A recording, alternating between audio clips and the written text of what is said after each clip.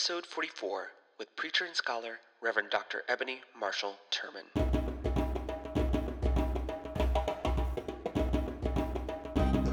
Welcome to the Institute of Black Imagination. I'm your host, Dario Calmes, an artist, writer, brand consultant, and generally curious fellow. And each week we bring you a conversation from the pool of Black genius to inspire, engage, and help you unleash your own imagination.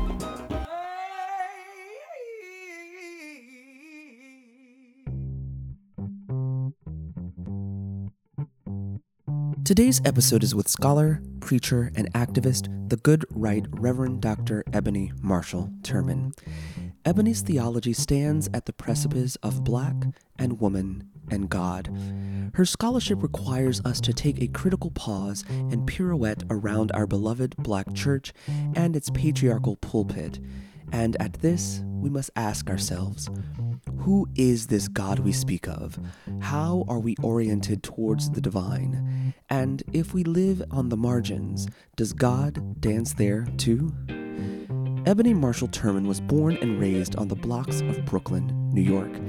Dancing the wop and doing the butt, Eboni's mother placed her in community arts programs to encourage her daughter to reach beyond what she saw in front of her. And reach she did. And with a grand allegro, Eboni became a concert ballerina and danced for Alvin Ailey American Dance Theater while earning her master's in philosophy and Christian ethics from Fordham University. She continued her studies, earning a doctorate from Union Theological Seminary, and became the youngest woman to be named assistant minister at the Abyssinian Baptist Church in Harlem, New York. A teacher to the preachers and theologians, Eboni now serves as Associate Professor of Theology and African American Religion at Yale University. Lauded by many, Eboni's work is characterized by her passion for Black people to be liberated from systematic white supremacist theology and its residual impact on race, gender, class, ability, and age. On this Easter Sunday, we present a sermon for the ages, one that asks our listeners to reimagine who God is and the people Christian theology claims Christ came to die for. Discussing topics from Black liberation to womanist theology, we approach today's conversation as dutifully and diligent as you did your Easter Sunday memory verse as a child. If Jesus wept, then we wail at Reverend Dr. Eboni Marshall Turman's candor and care for the Black body, her community, and our God. Be sure to share some of your thoughts on today's episode with us over on Twitter and Instagram at Black Imagination. And if you want to make sure you don't miss an episode, hit that subscribe button. This and more content is over on IBI Digital at blackimagination.com. And without further ado, she has risen. The Reverend Dr. Eboni Marshall Turman. Dr. Eboni Marshall Turman. Hello. Welcome to the Institute of Black Imagination. I'm so glad to be here with you, Dario. What a pleasure. Thank you for the invitation. You have been on my mind for a very, very, very long time. And when I think about what it means to exist, not only as an individual, but an individual like doing very like pivotal and foundational work, but like in a multivalent and multidimensional way, like I can't think of anyone more right than you when that comes to mind. So you know what, but without further ado, like let's hop in because this is what we need. Like this is the word on today and for every day moving forward. But to start, who would you like to dedicate today's conversation to? That is a question that I am not often asked, but the first persons who came to mind are my daughters, who are 2 years old, and they're twins. And I dedicated my book to my brothers, and I'm, of course, always thinking my first book to my brothers, and my next book, the book I'm working on, is dedicated to is dedicated to mom and them. So my mother's broadly construed.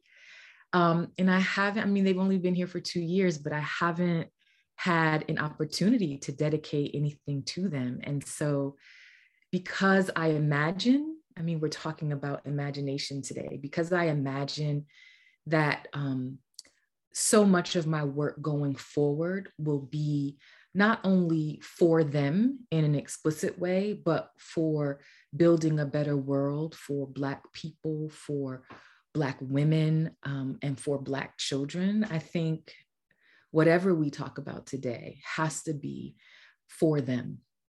And so, yeah, my girls, Harlem and crew.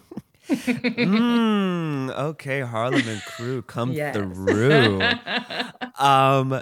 So I think it's great to just hop right into it. Like, what is Black and womanist liberation theology, and how would the listener begin to embody this theology?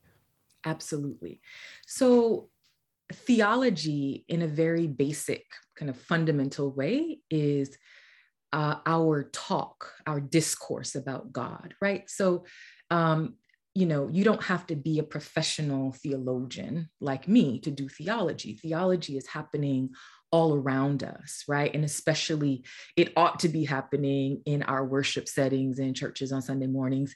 Too often it's not happening, or not in any robust way, but that's another story for another day, right? So theology is happening around us. It's what we say about God. It's how we orient ourselves to what we believe is divine. For centuries, really since certainly the dawn of the modern world, theology has been dominated by European voices. And historically, those voices have demonized non-European lives and life chances, right? So that which is, very simply, right, that which is white is closer to godliness, right? It is closer to that which is angelic, that which is pure, that which is clean. And that which is Black or non-white, right, is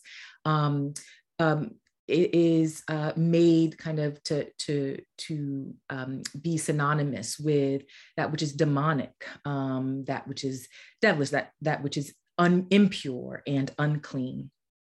And so in the mid 20th century, the mid to late 20th century, James Hal Cone, who is known to us as the father of Black theology, began to systematize a theological voice, a kind of talk about God that reclaimed Black life as a site, not only as a site of divine happening, right, of God's presence, but actually Blackness as an attribute of God, right? That God, he would go on to claim, right, that God is Black, and that Black life, Black power, Black love, Black aesthetics, Black art, it all has something to say about who Black people of African descent, certainly in the US and even globally, it is representative of what we know, how we have come to know who God is and how God shows up in our lives. And so that's what Black theology is very fundamentally. It is about claiming a God who is on the side of those who have been, especially again, within the context of modernity. So from the slave trade, the transatlantic slave trade, until the present moment of anti-Blackness in which we currently stand, a God who is on the side of the oppressed, a God who is Black, was Black, a God in Christ who walks with the poor and the lowly, and who lives and dies alongside us, but also who, as revealed in the biblical text, who comes again with all power and shares that power with God's people. And so Black theology is about empowering Black people to live and to live well and abundantly in the face of white supremacy, and oriented toward dismantling it, resisting it with everything that we possibly have because God says so. And womanist theology is essentially an outgrowth. That may not be the fairest characterization, but it is, it comes out of, it grows out of, develops directly out of Black theology. It is in a sense, an heir, the progeny of Black theology, as well as feminist theology. And it essentially says, yeah, Black theology is great, but we have to, and we certainly need to understand ourselves in terms of our racial identity and the social realities that our racial identity, the social realities that manifest for us because of our racial identity. We have to understand that and give theological voice to that. But what womanist theology does is says it's not only race that diminishes or racialization that diminishes our humanity. It is also gender. It is also class, and it is also sexuality. In recent years, right, womanist theologians have also begun to talk more about ability and even generationality or ageism, especially as it's shown up in the movement for the contemporary movement for Black lives. But womanist theology is looking at the intersection of oppressions in a way that Black theology didn't, right? Black theology emerging in the late 60s, early 70s, very much informed by the spirit of Black power and the movement for Black freedom that was concretized in the life of, say, Martin Luther King Jr. and Malcolm X. It was by nature patriarchal and continues to be, leaning toward a certain Black male voice and gaze. And womanist theology says we need to attend to race, but we also have to understand how race and oppressions generally are always intersecting. And because of that, we must talk about race and gender and class and sexuality, always holding these oppressions together and thinking through them in light of what God is saying and what God is doing in our lives. And of course, there are several what we call matriarchs of womanist theology, the primary being Katie Cannon, Jacqueline Grant, and Dolores S. Williams, all of whom were graduates of the Union Theological Seminary in the city of New York, where James Cone was teaching, of course. Wow. And so thinking about the ways in which like Black liberation theology gave us a different type of access to understanding God and the way in which God moves. How has womanist theology given us another set of vocabulary or another set of tools with which to access God? Like how did womanist theology expand God? Or our notion of it? Yeah, I think so much could be said. I mean, for every book that has been written on womanist theology, right, there's something that has been added to the pot. Similarly with Black theology, we begin with James Cone, but he has really birthed so many Black theologians, right, since his first text, Black Theology and Black Power, which is right here behind me because I carry it wherever I go. And so it's hard to kind of encapsulate in just a few sentences, but I'll try to say just a few things. So on the one hand, a Black theology of liberation identifies God as a liberator, right? So the end is the liberation of Black people and the liberation of all who are, oppressed, from their oppression. That is what the goal is. And everything kind of is oriented toward that end. In womanist theology, again, fundamentally, there's an understanding that God might not always be a liberator, right? And this is kind of taken from the biblical text, right? God doesn't always liberate. God acts in a bunch of different ways. And sometimes what God does is help us to survive. And so womanist theology, again, the fundaments of womanist theology, there are all kinds of variations on this and all kinds of perspectives. But the fundaments would suggest to us that what does it mean, right, for God to help us survive? What does that look like? How does it feel? Where does it happen? What does Black survival toward, Dolores Williams would say, a reasonable a quality of life, right? So a certain kind of thriving. What does that actually look like? It is a womanist theology would also, whereas Black theology tends toward glorifying or uplifting the suffering of Jesus, the suffering of Christ, the cross of Christ, in order to make connections between Black suffering and the suffering of God. Womanist theology does not want to emphasize the suffering of Christ. It takes note of it, but doesn't want to emphasize it. It wants to look at the life of Jesus and Jesus' ministry of healing, his ministry of righting relationships, his ministry of casting out evil and demons. And it wants to say, by looking at Jesus' life, we are given a clue to how we are to survive and how we are to live better lives, even amidst the blight. And so there's just a different kind of hermeneutical approach, and that means interpretive approach, a different kind of interpretation that kind of guides the end point.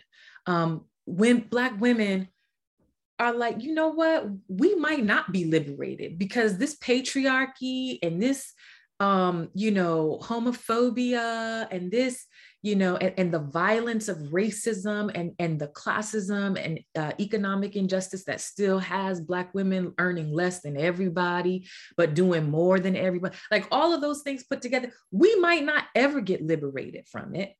And yet, and so we still hold liberation as a goal. We don't want to let it go entirely, but what do we do in the meantime?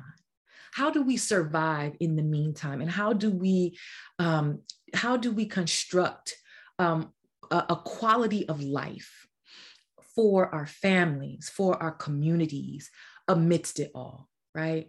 And I think we see, Dario, I'm going off on a tangent here, but I think we see this kind of womanist vision in the lives of so many Black women who, in the public realm, who might never self-identify as womanist, right? Like I'm thinking about Ahmaud Arbery, and all that has been in the news recently with the trials of his killers, and specifically the federal trial that just ended, I think, yesterday.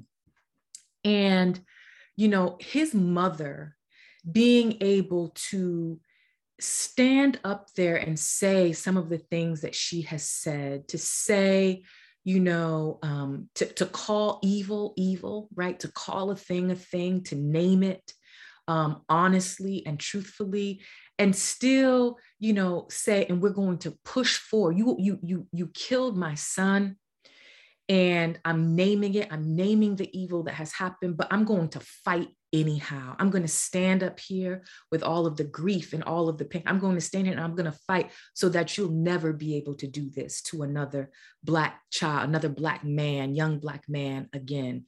I'm going to call it out. And that is the survival instinct. That is the urge toward creating some form of quality of life for the community and for one's family, to say, I'm going to stay in the fight and I'm going to take it all the way. And I'm going to believe, right, amidst the evil, in this case of white supremacy, I'm going to believe that God is on my side, and the truth will indeed prevail. So she's just one example, but we see it all over. I mean, we see it, in folk like Stacey Abrams and Latasha Brown. We see it, in everyday folks. I mean, we could probably invoke our own mothers and our own grannies and aunties, and certainly we could call the role of Black women whose names are written in history books, right, to demonstrate as examples of this womanist ethic that desires for us to live, to survive, and to live a reasonably quality life, through it all. So yeah, I'm going on and on and on, but I could talk about this for days. No, I mean, no, it's it, I told this story actually on a previous podcast, but during the pandemic, I would run every day in the park, and I was really doing it so I wouldn't go to the gym and I guess get COVID. But it was interesting that everyday nature had a new lesson for me, right? Like it was really a teaching.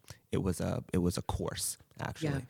And one day I remember it was spring, so I ran through the snow, I ran through the fall, I ran through the leaves fell every season. And then when spring came,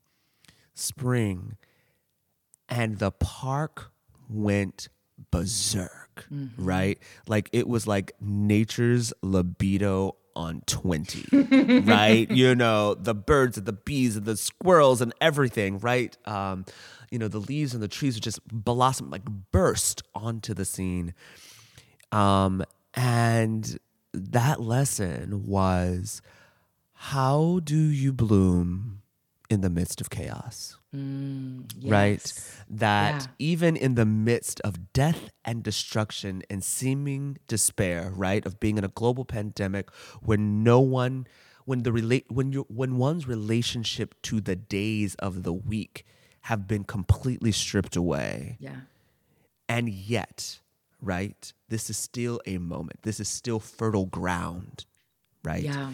For a blooming. And so when you speak about, Black womanist theology, it feels to me a divine feminine, an earth, a Black Madonna like power of transmutation, but then also the expansion, the ability to hold both, right? That in the midst, right, of the death and decay and destruction, there can also be in the same space and at the same time great flourishing and great blooming. And it is the pathway to that access point, right, that is within all of us. At least that is an interpretation it's a that I see. beautiful interpretation. It's beautiful. And when you talked about the park, running in the park, it reminded me that, one of the central texts for womanist theology is the color purple.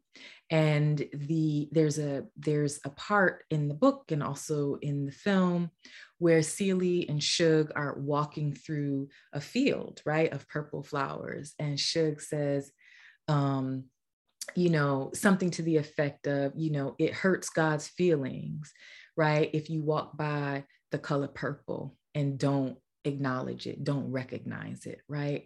And to that end, right, there is kind of this element of ecological or environmental appreciation and care that is a part of womanist theology, to your point, right, of kind of just being out in the world, being out in nature and acknowledging the beauty that is there.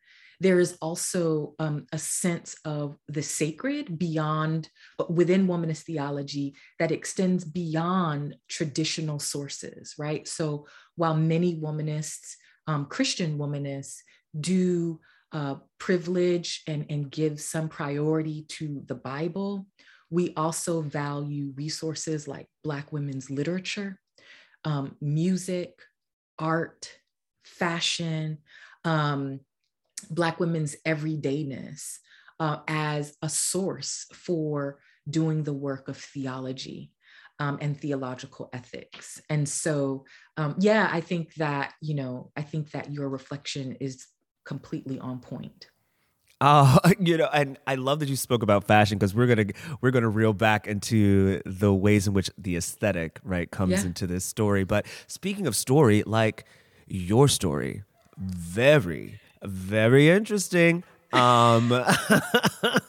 It is so interesting. so let's rewind a little bit. Young Ebony, young Black woman Mm-hmm. raised in Brooklyn Mm-hmm. in the 80s, Mm-hmm. right? And 90s, yep. And 90s. Okay, that's me. And 90s. What was that? What was that space, and what were those moments that, those early signals, right, of what was to be and how one becomes, right? Yeah. So I wow. I rarely think intentionally about the old days. I think about them toward something, but the signals. Well, first, so my family roots are in Brooklyn. I was born upstate New York in Syracuse, but grew up because of my mother's family, all of them. Um, were in Brooklyn. I grew up between the two places. And then in the 90s, I was in Brooklyn. I was in Brooklyn. And then, and happened to stay in the tri-state area until much later when I took a detour to North Carolina. I grew up like poor, like very, very working class. Poor might be an overstatement, but we were pretty working class until much later in my adolescence when we were fairly middle class. I often joked when I first started at Yale, I was like, I was a Head Start baby, okay? 1980s all the way, Head Start. 19, I was a Head Start baby, and look at me now. Like the Head Start, like you don't have no money, so your kid goes to Head Start for free. Um, so we were everyday people. My mother's family hails from the Barinquin houses, Barinquin Plaza in Brooklyn, 101 Humboldt Street. And and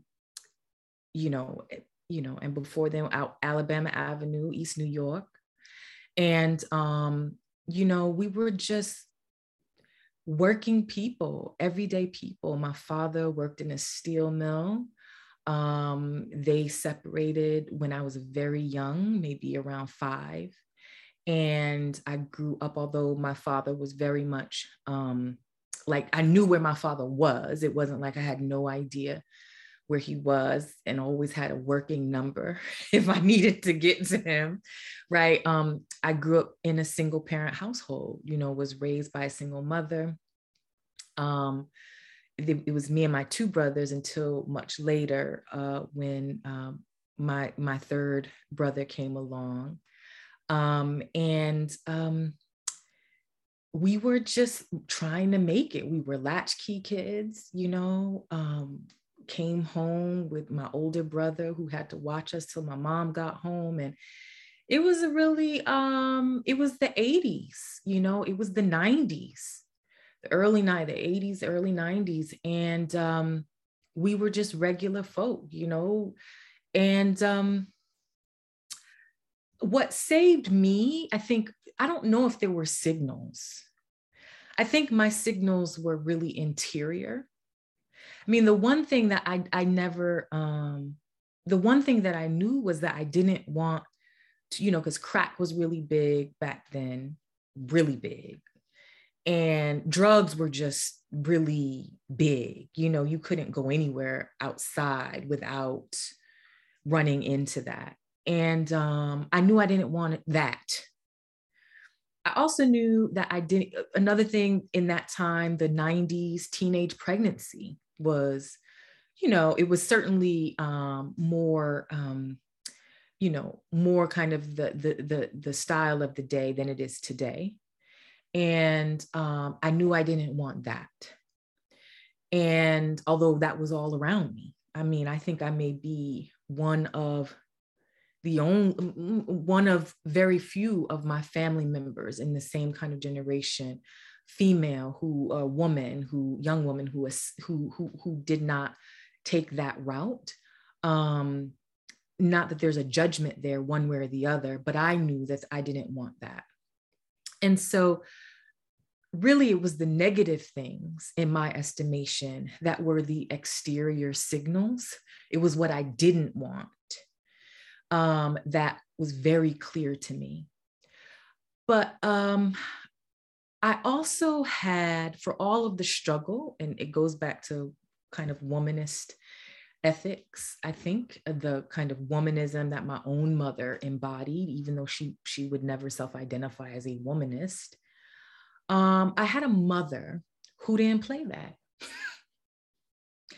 Struggle or not, my mother didn't play that. You know what I'm saying? She was just like, you're going to go to school. You're not going to be running these streets.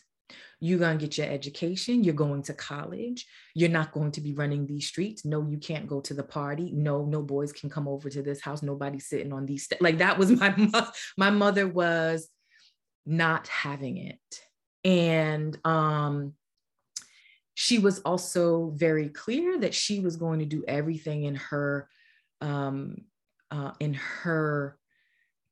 power to ensure that her children, all of us, could go a little bit further than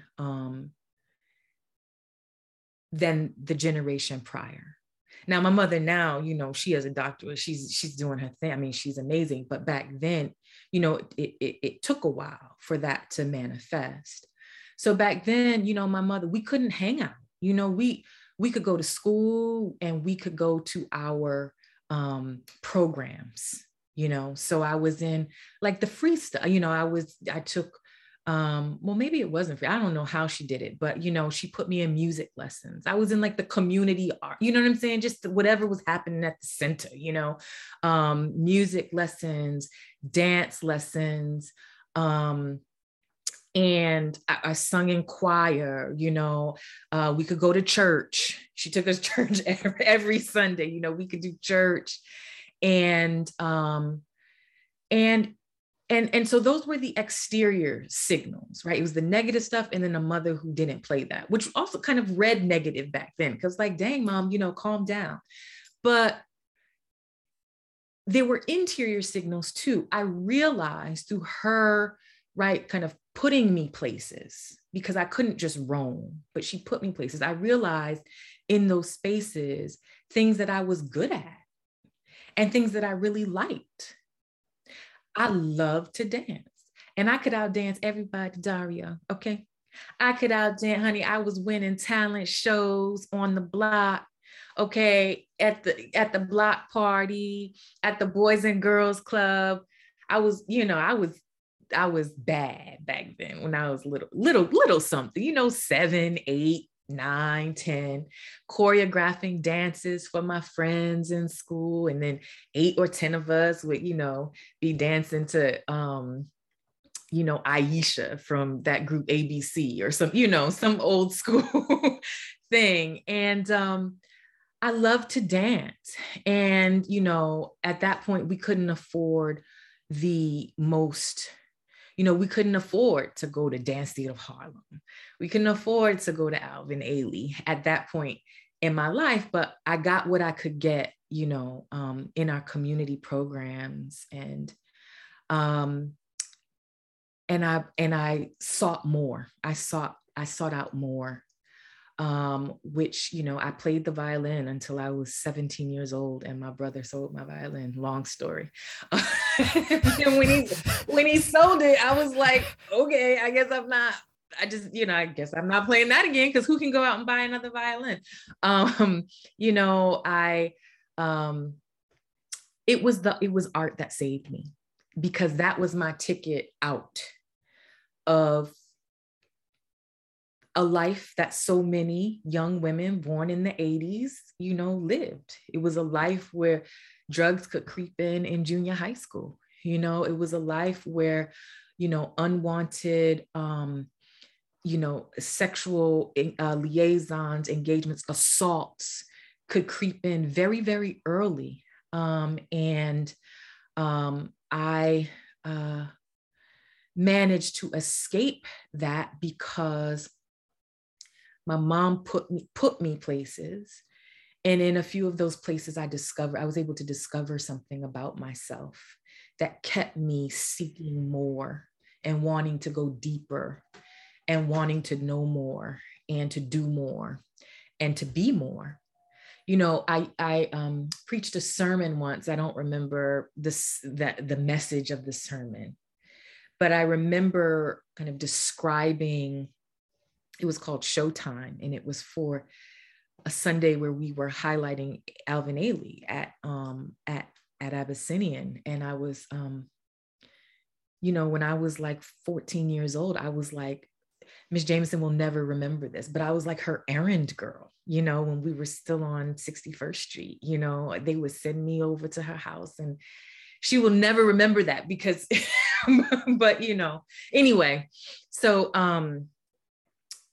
I remember saying, which was, around that age was my first kind of interaction with the school. But I remember saying how dancing, right, it taught me to like stretch a little bit further and to stand a little bit taller and to reach a little bit higher. And that's exactly what it did.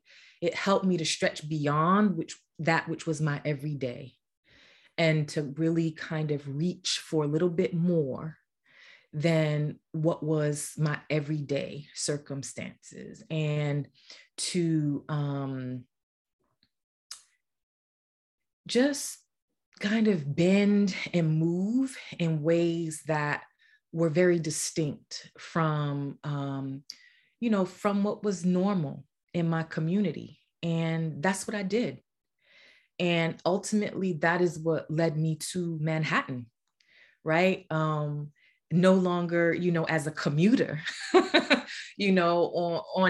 the D train, but, as, but, into the city to pursue a career as a dancer. And ultimately,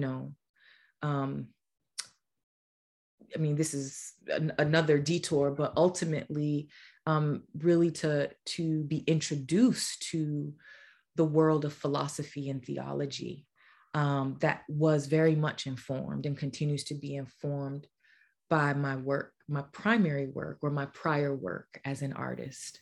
So, and just to let the listener get up to speed, so Eboni Marshall Turman, we speak of her as professor at Yale Divinity School, second woman to do the ordinances at Abyssinian Baptist Church in Harlem in its 213th year history. But you started as a dancer. Like, you were a dancer. You were dancing with Alvin Ailey. You were in it, ended up at Fordham in their program. yeah.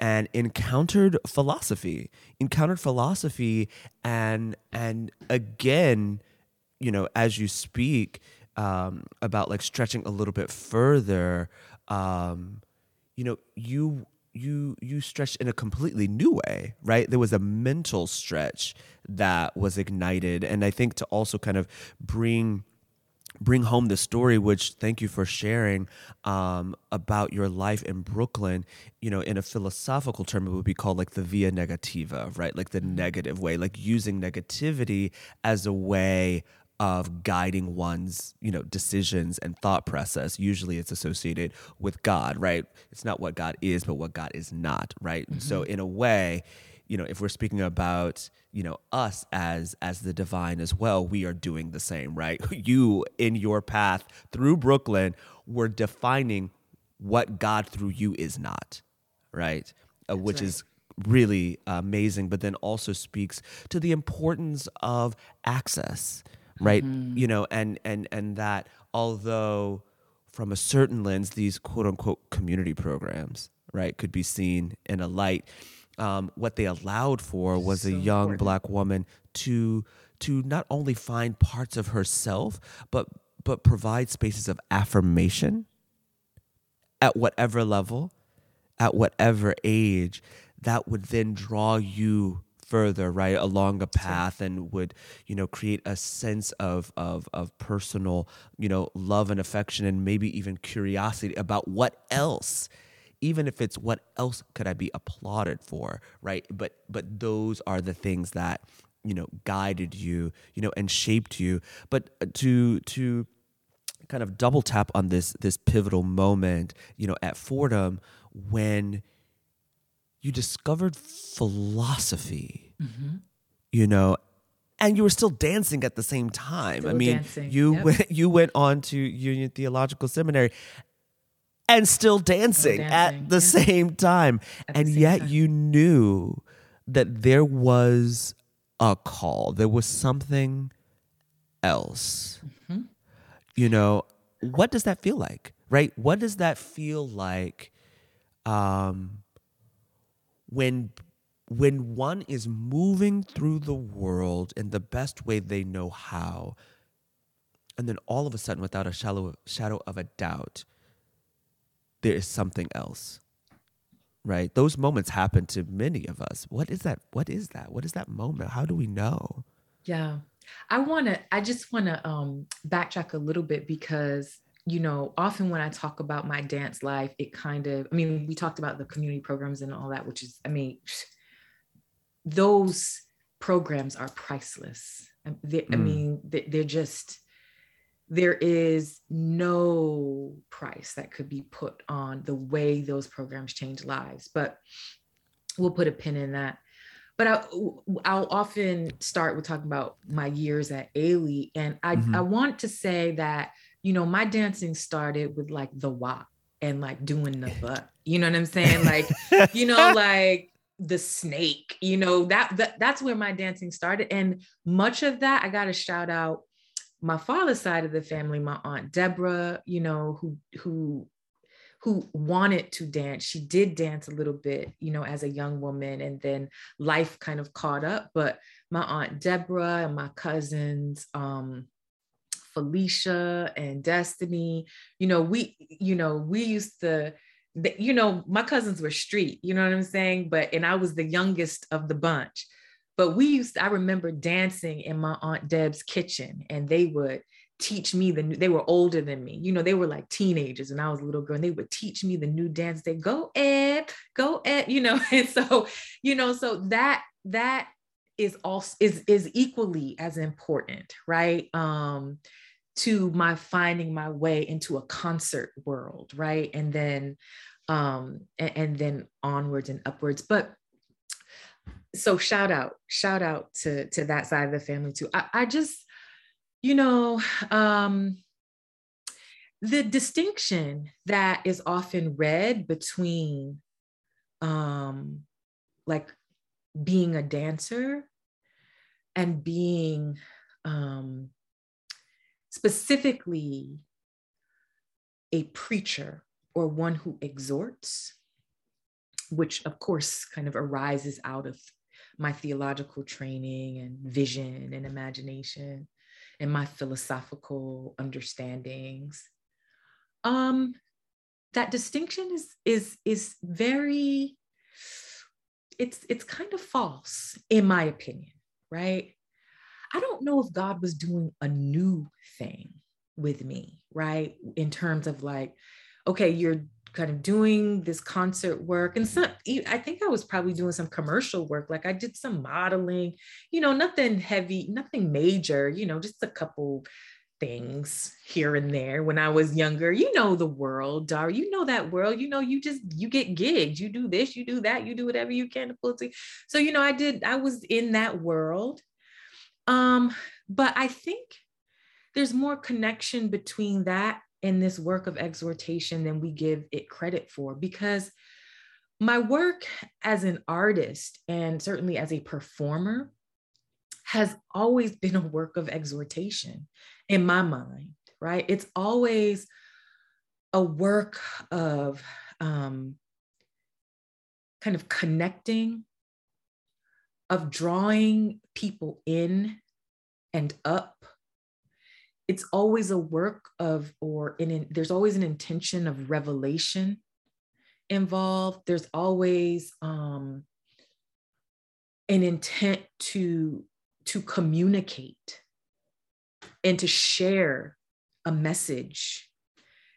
And I think that in terms of theology and in terms of the work of a preacher, which is where I was ultimately led, and as a teacher who teaches pastors now and religious leaders, I think that's what I'm still doing.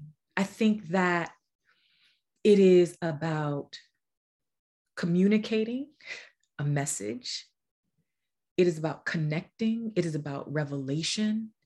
It is about calling people in and up. And it's just a different medium that I'm using. I mean, my first book I wrote completely in terms of method through a ballet class.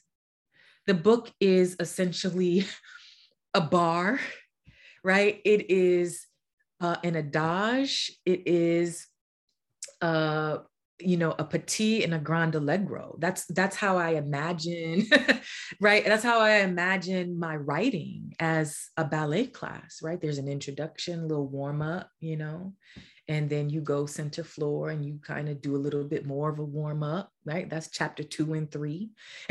And then, chapter 4 and 5 is, you're starting to jump a little bit, get really into it. And by the time you're at chapter 6 or 7, that's the whole shebang. You at the Grand Allegro, right? And so, but it's a different medium. And so I think that all the while I was dancing, and, I remember back, to, I came up under like Denise Jefferson, and who has gone to be at peace now, gone to be with God. And I came up under certainly Miss Jamison and Sylvia Waters and Derek Minter and Dudley, and, I'm old now. When I think about it, I'm like, oh, I came up under a lot of folks who are now gone. But if, like I remember Denise Jefferson specifically saying to me something about how my movement, I can't remember what I was dancing to. I want to say, I can't remember, but how my movement was like speaking. It was saying something, right? Of course, no words, but it was like speaking. And I always recall that. And I really believe that my dancing was sermonic. I believe that dancing is sermonic, right? I believe that, when I was, before COVID, when I was still like going to class fairly irregularly, but like still kind of having a toe in, I would understand my work in class to be like worship, to be an act of worship. And it's the same way I feel about, the ways that I proclaim now, right? I'm just using a different medium. And it's interesting, Dario, because people really see them as so different, and they are. I don't want to collapse them and say, oh, it's the same thing. And I think a lot of it has to do with intent, like who the dancer is, who the performer is, who the preacher is, right? But for me, it wasn't, it was very continuous. It made perfect sense that I would like be a dancer who was also like into, I don't know, reading like, I don't know, Black theology or womanist theology. Like it made sense. It was about bodies. It was about community. It was about love. It was about, the theology I was reading was about kind of strengthening the people. It was it was the same principles at work, but just a different way to do it. And yeah. And so I don't feel like God was calling me into something new. I think God was calling me to expand what I had always been doing since I was a little kid, which was bringing bodies together and calling us to do more and to go higher. That's what I was doing when I was teaching my entire sixth grade class how to tap dance. You know, like during recess, right? That was what I was doing. I mean, that's what I have always been doing. The way that I've done it has shifted through the Mm-hmm. years as things do. Mm-hmm. Mm-hmm. Yeah, I mean, this hits home as one who many people try to understand from the outside and just get generally confused. But for me, it all is I like this all makes sense to me. Like it's all the same thing, right? It's just a different way, right? Using whichever medium best tells the story, essentially. But like, Exactly. at some point, this like confluence of, you know, the body, your awareness of like the body in space, your discovery and encounter with the world of philosophy, Mm-hmm. and a theology, which was, you know, you know, engendered right as a youth. When did you become consciously aware of the Black body and its Mm-hmm. relationship to normative power structures as an Ooh. invocation of divine power? Like you said, the bodies that defy normative power are God's bodies. So when was that encounter? You know, it's so interesting. I mean, so I'll say two things. I'll say two things to that. So when I got to college, when I ended up at Fordham, which was like a blessing, it was a blessing to my life. Um, I realized I could think. I mean, I'd always been relatively smart. Like, I didn't have to try really hard in school. I just kind of did my thing. In fact, I don't ever really remember doing homework. I know I did, but I know I did homework, like a lot of it in high school, but I don't, or in school period, but I don't ever remember doing it. So I kind of got through school, but and everything, like Black people were bodied people. We were just bodied people. I mean, in my later teen years, I remember, well, later teen, like 15, 16, being in Brooklyn. And like, it was just body. I don't know, Dario, where you were in like 90, like late 90s, summertime. Like, it was just, Brooklyn was just body. It was like, color, it was music. I think around that time, like Biggie died and people were out in the street on, like I think I was around that day in Crown Heights. I don't know, but like it was, or Crown Heights, Bed-Stuy, but I remember, it was just it was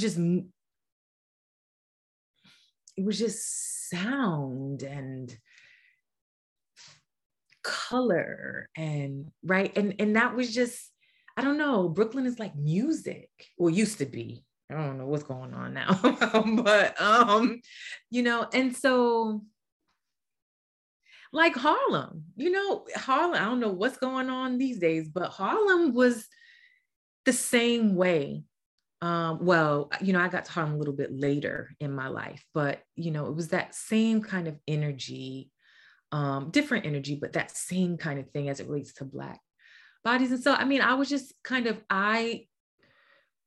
a child of that, and it wasn't that there wasn't thinking going on too, right? Because there's that. But in college, I was like, oh, there's this other thing. Like I can read texts and I can like talk about them in addition to being this, girl who could dance. Like I could actually say something and somebody would listen in a way that was not familiar to me. Growing up, I could dance and people would look.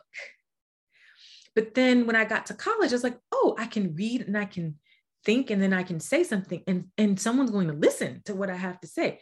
And that was like, whoa. And so I kind of just basked in that for a while. Okay, this is the hard part. So I was working on the Revelations tour with Ailey, and I was reading and I was dancing and I was thinking, right? And I was performing and I was teaching, and so I was doing all of this hybrid stuff.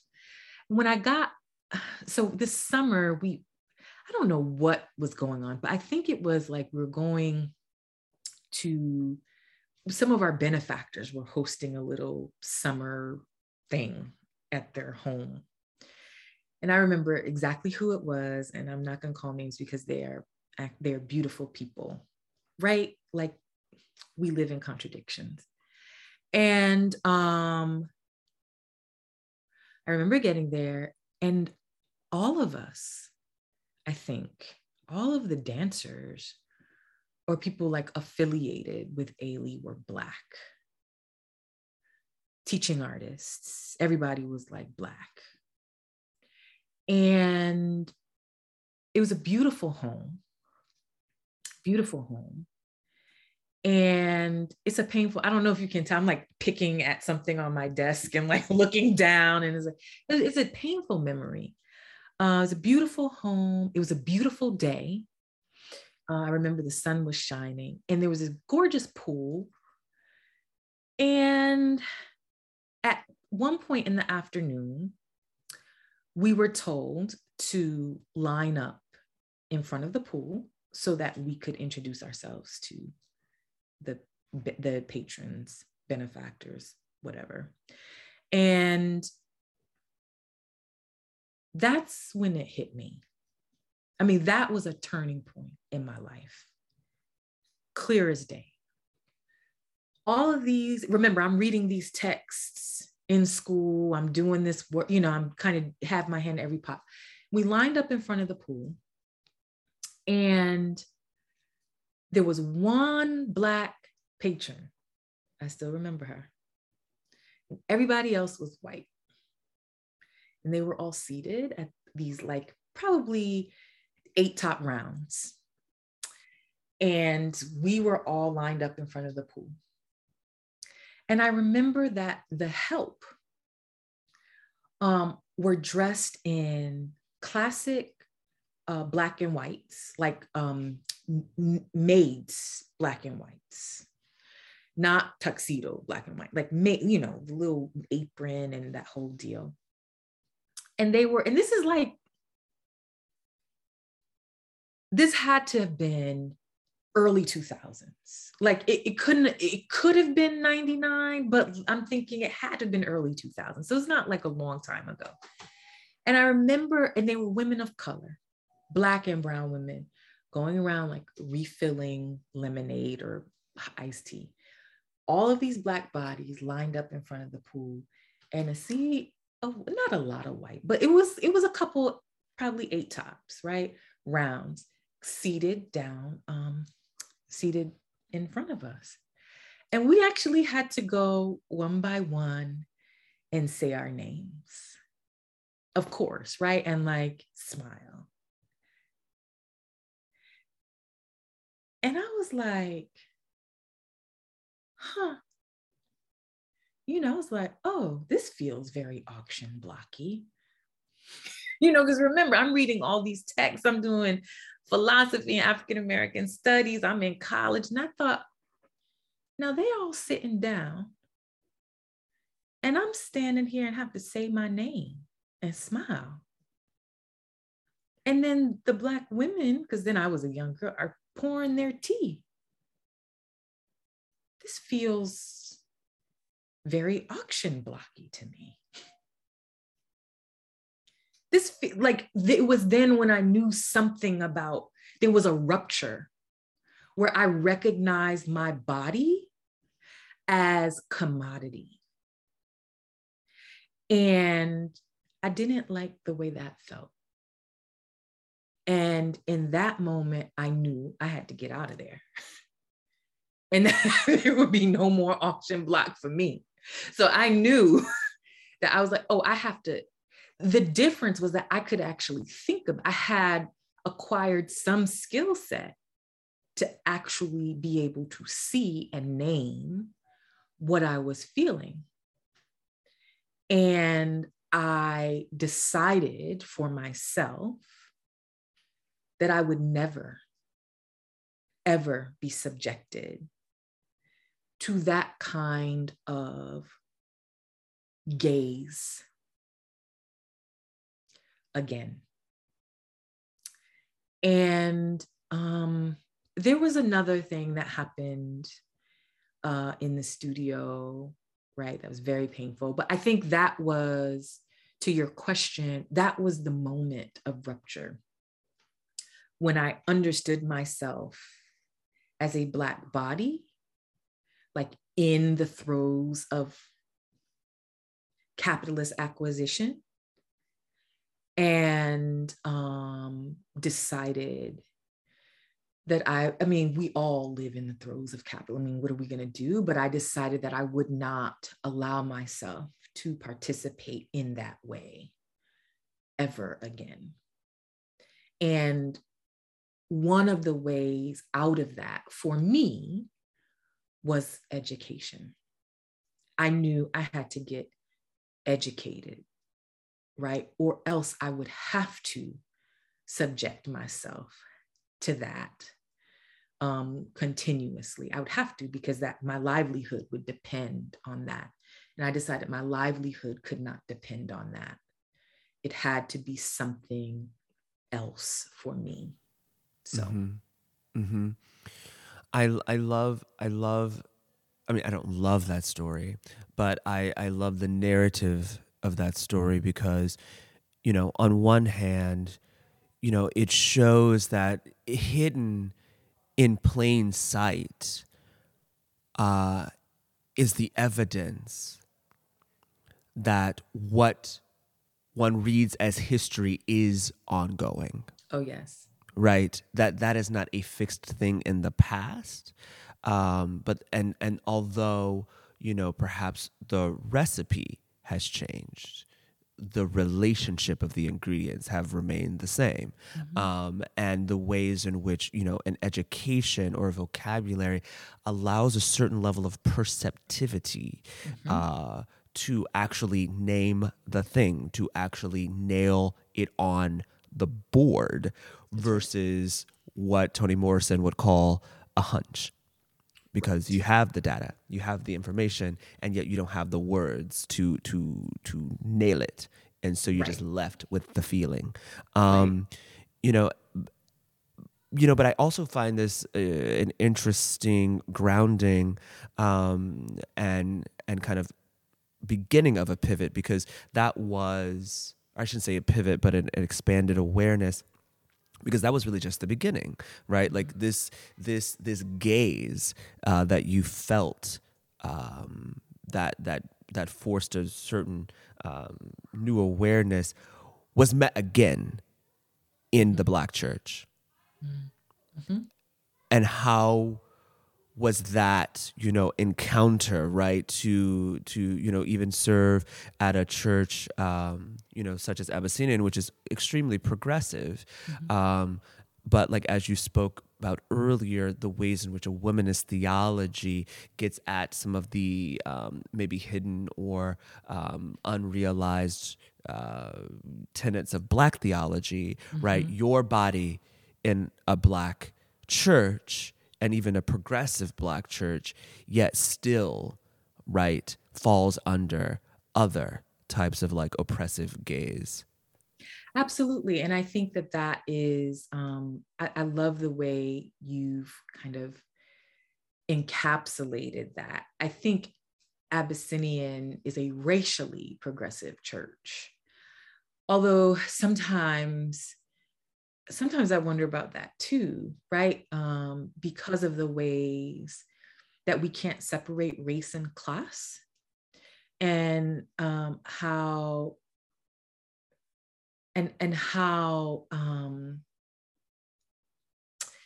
how that can mess us up as a community as well. I mean, I'm thinking just about, recent conversations around policing, conversations around the legalization of marijuana, conversations around, I mean, there's just, there are so many things that can fragment us as a community, even if we understand ourselves as racially progressive. And so, be that as it may, absolutely, right? And this is precisely the kind of the tag or the ring of, or the power even of womanism.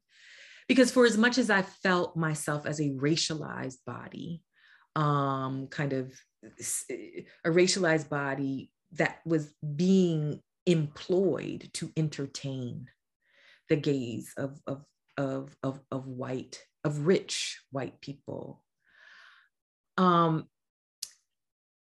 the church, which I think preliminarily I imagined as a safer space, a Black space as a safer space. I was met with, gender discrimination, with, being told I can't do certain things, or I'll never be able to do certain things because I'm a woman. Being told, I mean, I remember a woman yelled at me for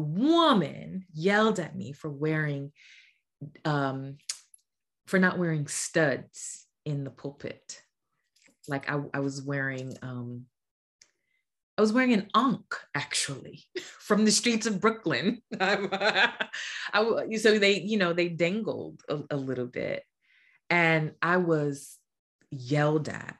I was yelled at for wearing pants, and they were beautiful purple Benetton pants. Okay, that was great back then. Okay, and I was, I like brought to tears because of some of these things. I was, the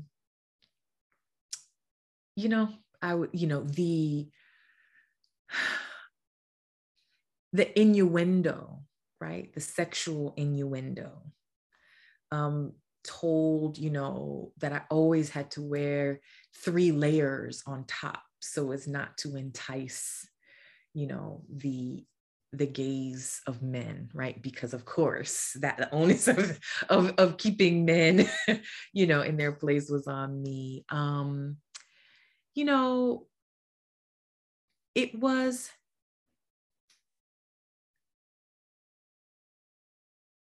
its own kind of pain. And I think in some ways it was different, right? Because there were no white benefactors, right? And so, so in some ways it was even more painful because it was kind of intra-communal. There was an interiority about it, like a kind of turning against oneself. And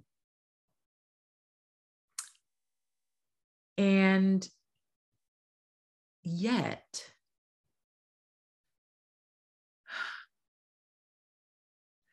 I had at that point, right? So whereas earlier on when I was dealing with kind of racialization in the entertainment industry, I had my books to help me wade through that. By the time I got to the church, I had like deep theological chops to help me resist a lot of that stuff too. And because of, I don't know if this is a misplaced commitment, but because of my commitment to Black people and Black community, I wasn't as quick to run away when it got weird, when it got oppressive. I was like, okay, let's think through this, and we got to do some liberative work. We got to help these people survive. We got to get these people over, this, yes, they don't want to cross the Red Sea, but we gonna go anyway. And, so I had a little bit more because of my commitment to the people. See, I just decided I wasn't gonna deal with those white folks trying to commodify me. And in the Black church, it wasn't so much about commodification. I mean, we could talk about kind of labor practices and how women, right, are the primary labor force in Black churches, and, that yes, and, have nothing to show for it. But that's not, that wasn't really the primary issue in the Black church. I think the primary issue with the Black church was just like, we gonna be Black, cis het men are going to be first. And everybody else is gonna be next, right? But Black cis het men in public are going to be first. That was it in the church. And I wasn't, and I'm still not, like, ready to throw away Black cis het men, although I probably should, right? I'm not ready. And probably I'm not ready because, like, I have a father and I have brothers who I believe in, and so but I stand ready as it relates to the church. I stand ready for revolution. And that's that is my orientation to the church. So my orientation to the church is not dismissal, right? As I can dismiss other kinds of institutions in terms of my relationship to them. My orientation to the church is about fighting for God's people. And that is, that's where I am with that, right? I want to fight for women in the church. I want to fight for men who defy, right, normativity as it's as it's inscribed by the arbiters of power. I want to fight for children. I want to fight for queer folks. I want to fight for the gospel. I mean, and to kind of go back to where we started, as a Black womanist theologian, I believe that the gospel is on the side of all of those who I named. And that is, and I see my work as a revolutionary work in relation to those and their place in Black churches. I want to be respectful of your time. Do you have time for just a couple of other questions? Sure. I've carved out till 3. So. Oh, amazing. Oh, yeah. Praise the Lord. I'm not going to do all that to you. Okay. But like, you have this phrase, and speaking about bodies and non-normative bodies, as they exist in the Black church, that, the bodies that defy normative power are God's bodies. Yes. And I love that phrase. Could you unpack that a bit for us? Woo. Okay. Well, very simply, without going into a deep theological lesson, when we think about normative or bodily normativity, I think just in like society, right? We think of typically white, right? Typically, we don't even say white, white people don't even say, oh, I'm white. They just be like, oh, I'm a woman or I'm a man.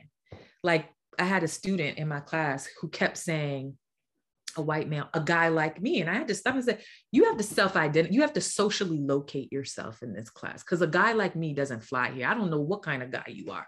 you've got to socially locate yourself. That's not, that is a privilege that's speaking, when you can just be like, oh, a guy like me, and assume that everyone knows who you are, right? So let's unpack that. But I digress. So this idea that when we think of like a normal guy like me, white, male, kind of cisgender, heterosexual, at least in public,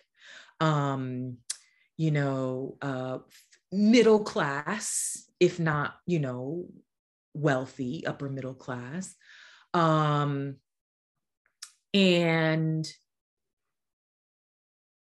that's what we think of. It is the image of God. If you type in Jesus and go to images, you won't see a white, like clean cut guy who would not, sexually gender, right, present as other than cis, right, het. So anybody else is, however they are embodied in opposition to that, would be understood as non-normative. Now, when we talk about cisgender heterosexual Black men and men of color, they typically, not always, but because of an urge toward patriarchal power, aspire toward a white male normativity, right? And so in Black spaces, then they want to hold that normative power and wield such normative power. And anybody who defies that male, cis, het, identity is non-normative. Their bodies don't make sense. So a Black woman, especially one who preaches and who's like of childbearing age, makes no sense. Right? You could never be our pastor, right? A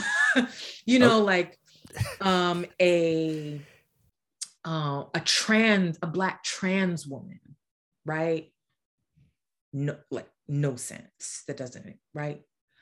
Black gay men, right? It doesn't fit. It's not. Disabled Black folk, right? It just doesn't fit. It's like broken. It's not what is normative, what we ought to be, right? Secondary and tertiary to the primary body, right? That kind of wields power. And so in my work, I have uncovered the body, period, as a theological problem. Like Christianity is about a problematic body. If you go back and look at, you don't even have to look, you don't have to look at like the councils or the tradition. You can just go back in the Bible, right? Jesus was like, I'm the Son of God. And they were like, no, you're not. Because you bleed red just like the rest of us. So we're going to crucify you and get rid of you. So we don't have to deal with you. It was about a body that just didn't, right? They were thinking the Messiah would look like something else, that the Messiah wasn't going to come riding on a borrowed donkey. Messiah wasn't going to come born in the poverty of a barn. Come on. The body didn't make sense, right? It didn't align with normative understandings of what a body with power was supposed to look like. It was a broken body, right? And so that's why I say that so-called broken bodies, right? Bodies that defy the arbiters of power, normativity as described by the arbiters of power, right, are in fact God's body. And they are bodies that are crucified, over and over again. And I've got something to say about that. So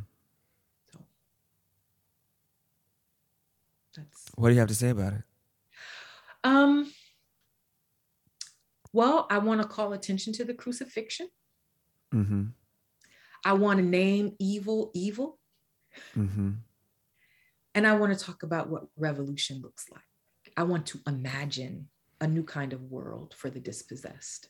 And that's what I do when I write, when I preach, when I teach. I proclaim a new kind of world for the dispossessed who are the body of God among us.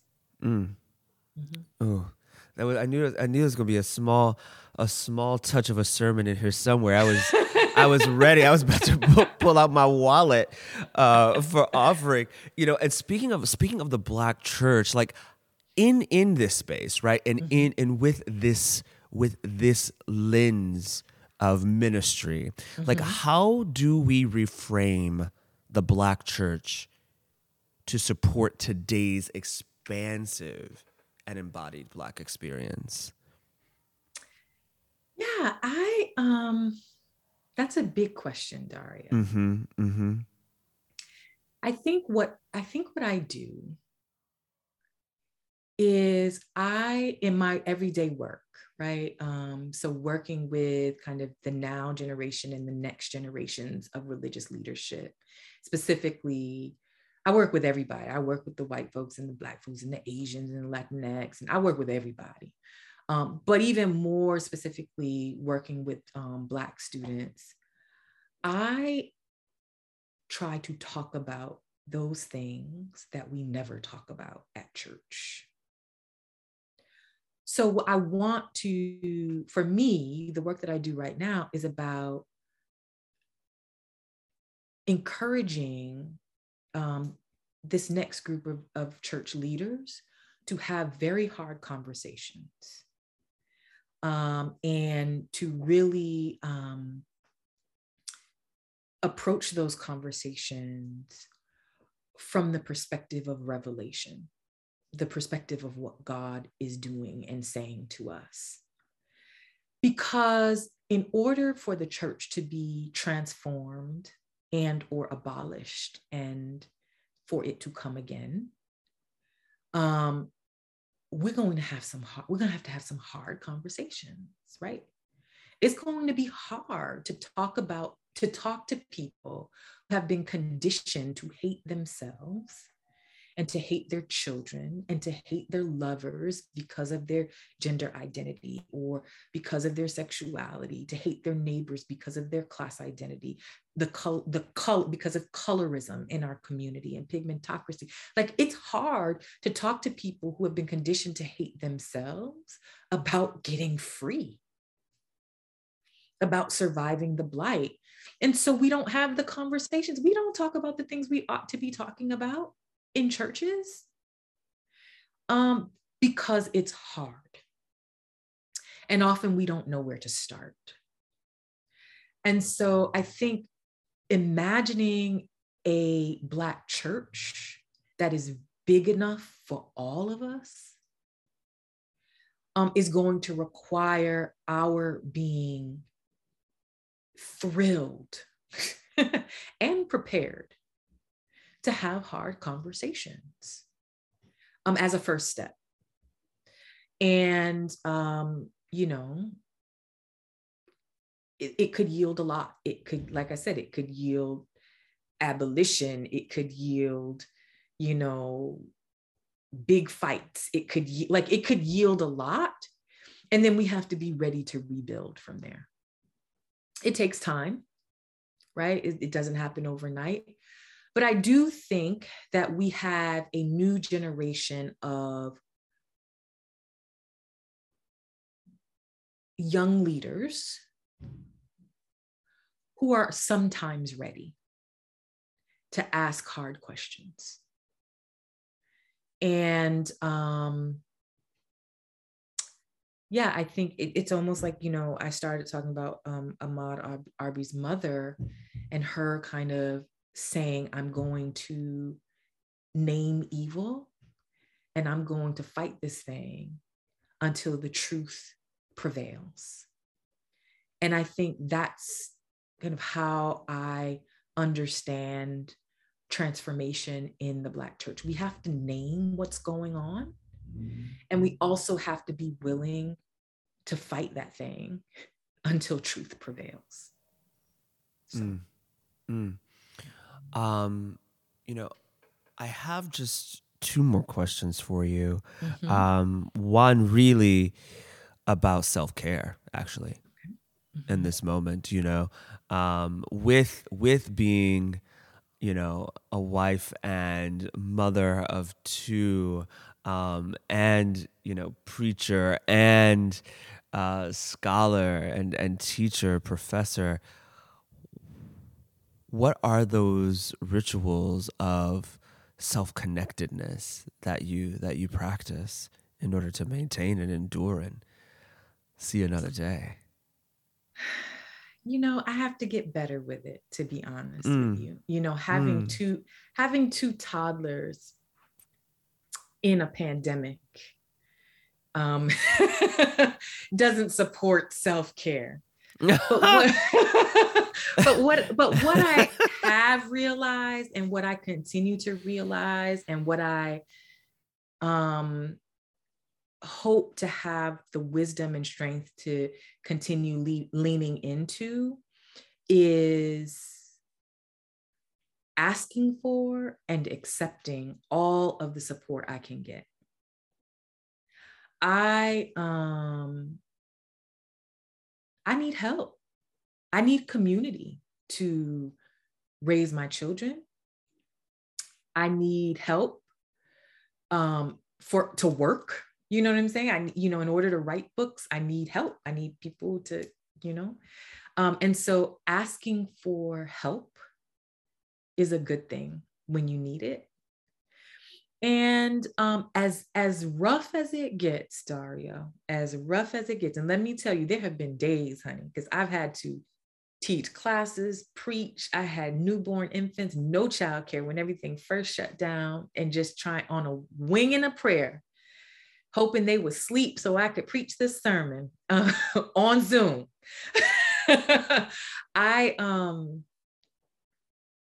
As rough as it's gotten, I have committed to caring for my body in the small ways. So these days I don't get out to run as much. I used to run all the time. I don't get out to run as much. I don't go to gyms because I'm still not doing that. Although that used to be totally a part of my everyday life. I do have a little Peloton or whatever, but it's not the same. I get my nails done. I put on my N95 and make my little appointment and sit in the corner, and I get my nails done. I paint them all kinds of colors. I remember I was once told, you can't have your nails that color. If you're going to serve communion, you're going to lift up the bread and your nails going to be orange. It's like, I paint my nails all kinds of colors. I try to keep my hair done. I try to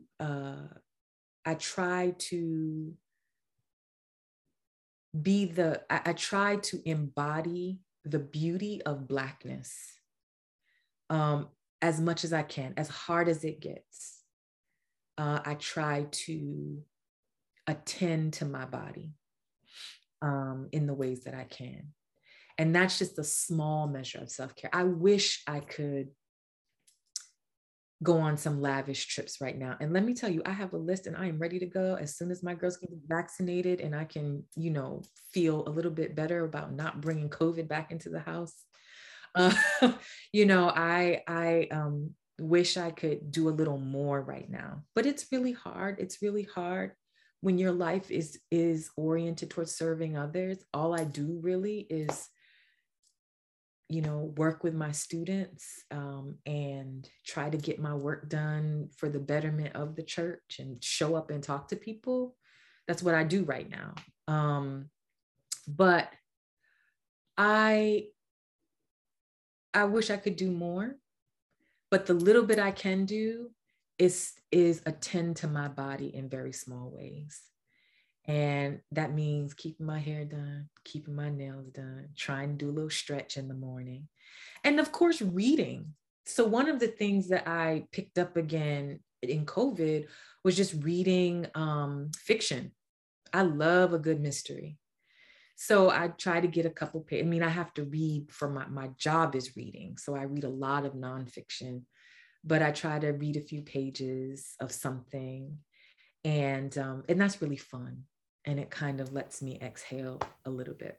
So that's what I do. Well, thank you for sharing.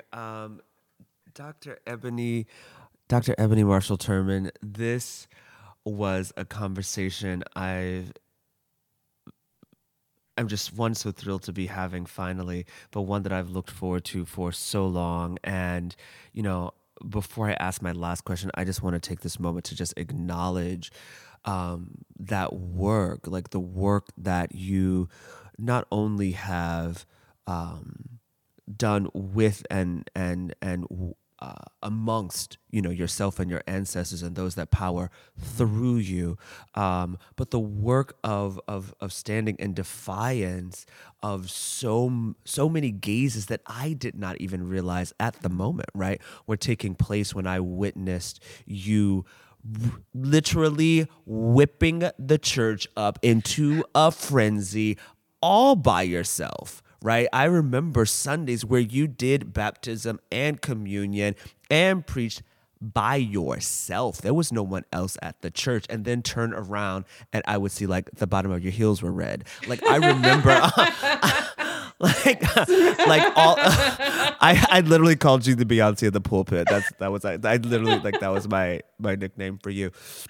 But then also like bringing like a liberation theology to a people who, like you said in a sermon that you gave for Howard University, find themselves civically homeless, right? That even this act of liberation and this profession in theology actually does get at design, actually does get at the built environment. What does it mean to exist in a house that you have literally built, right? And yet it does not provide you shelter. It does not protect you in any way. And so we find ourselves homeless, right? And that in that space, you say, and yet there is still a word for you, right? Through the embodiment of the understanding of the light that we collectively call, right, Jesus the Christ,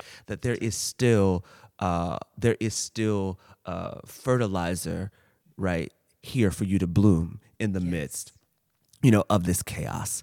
And so I thank you for that tireless and foundational work, because it is providing, it is imbuing the archive with another set of tools, with another set of vocabularies for us to speak to those hunches that we feel in our daily lives. So thank you for that. And so with this last question, what is the world that you imagine for the future?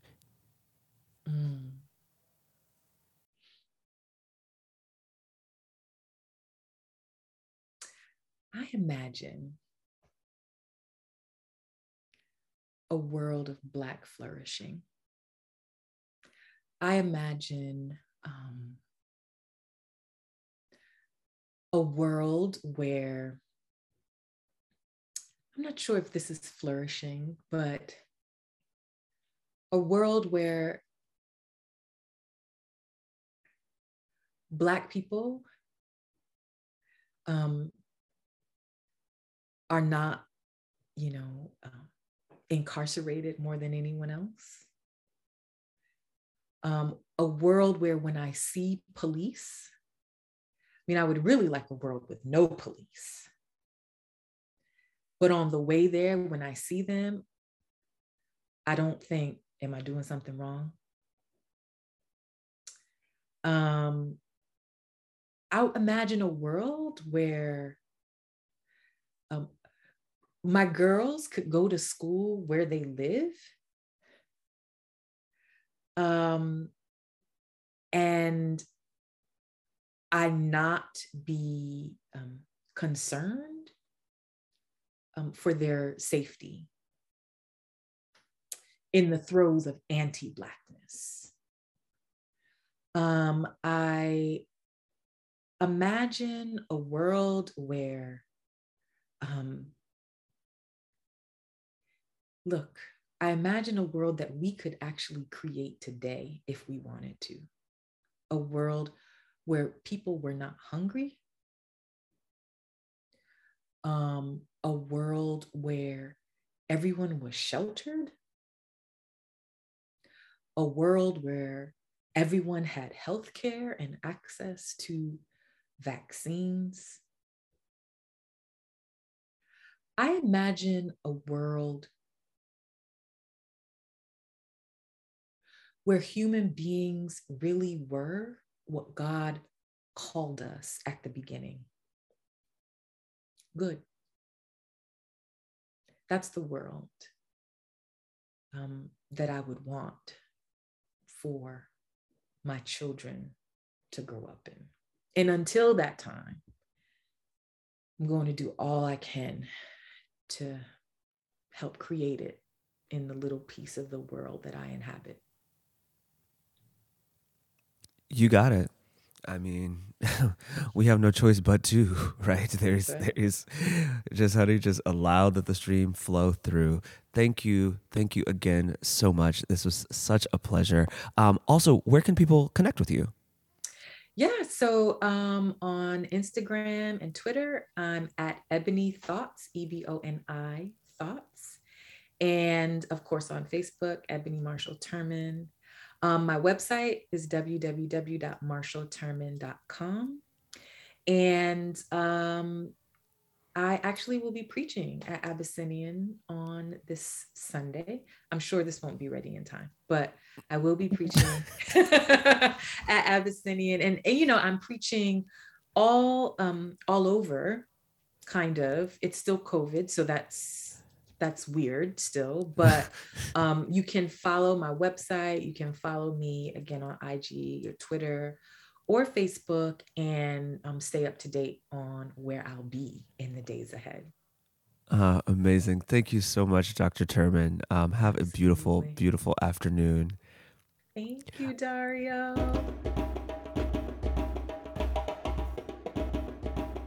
Thank you all so much for joining us today. As the queer child of a Baptist minister, this conversation washed over me and reified my love for the broken bodies amongst us. What was your big takeaway? Let us know your thoughts over on Instagram and Twitter at Black Imagination, and be sure to check out our digital platform, blackimagination.com. As many celebrate this Resurrection Sunday, let this conversation be a reminder that even when you're down and out and all hope seems lost, you too can rise again. Stay curious and keep dreaming.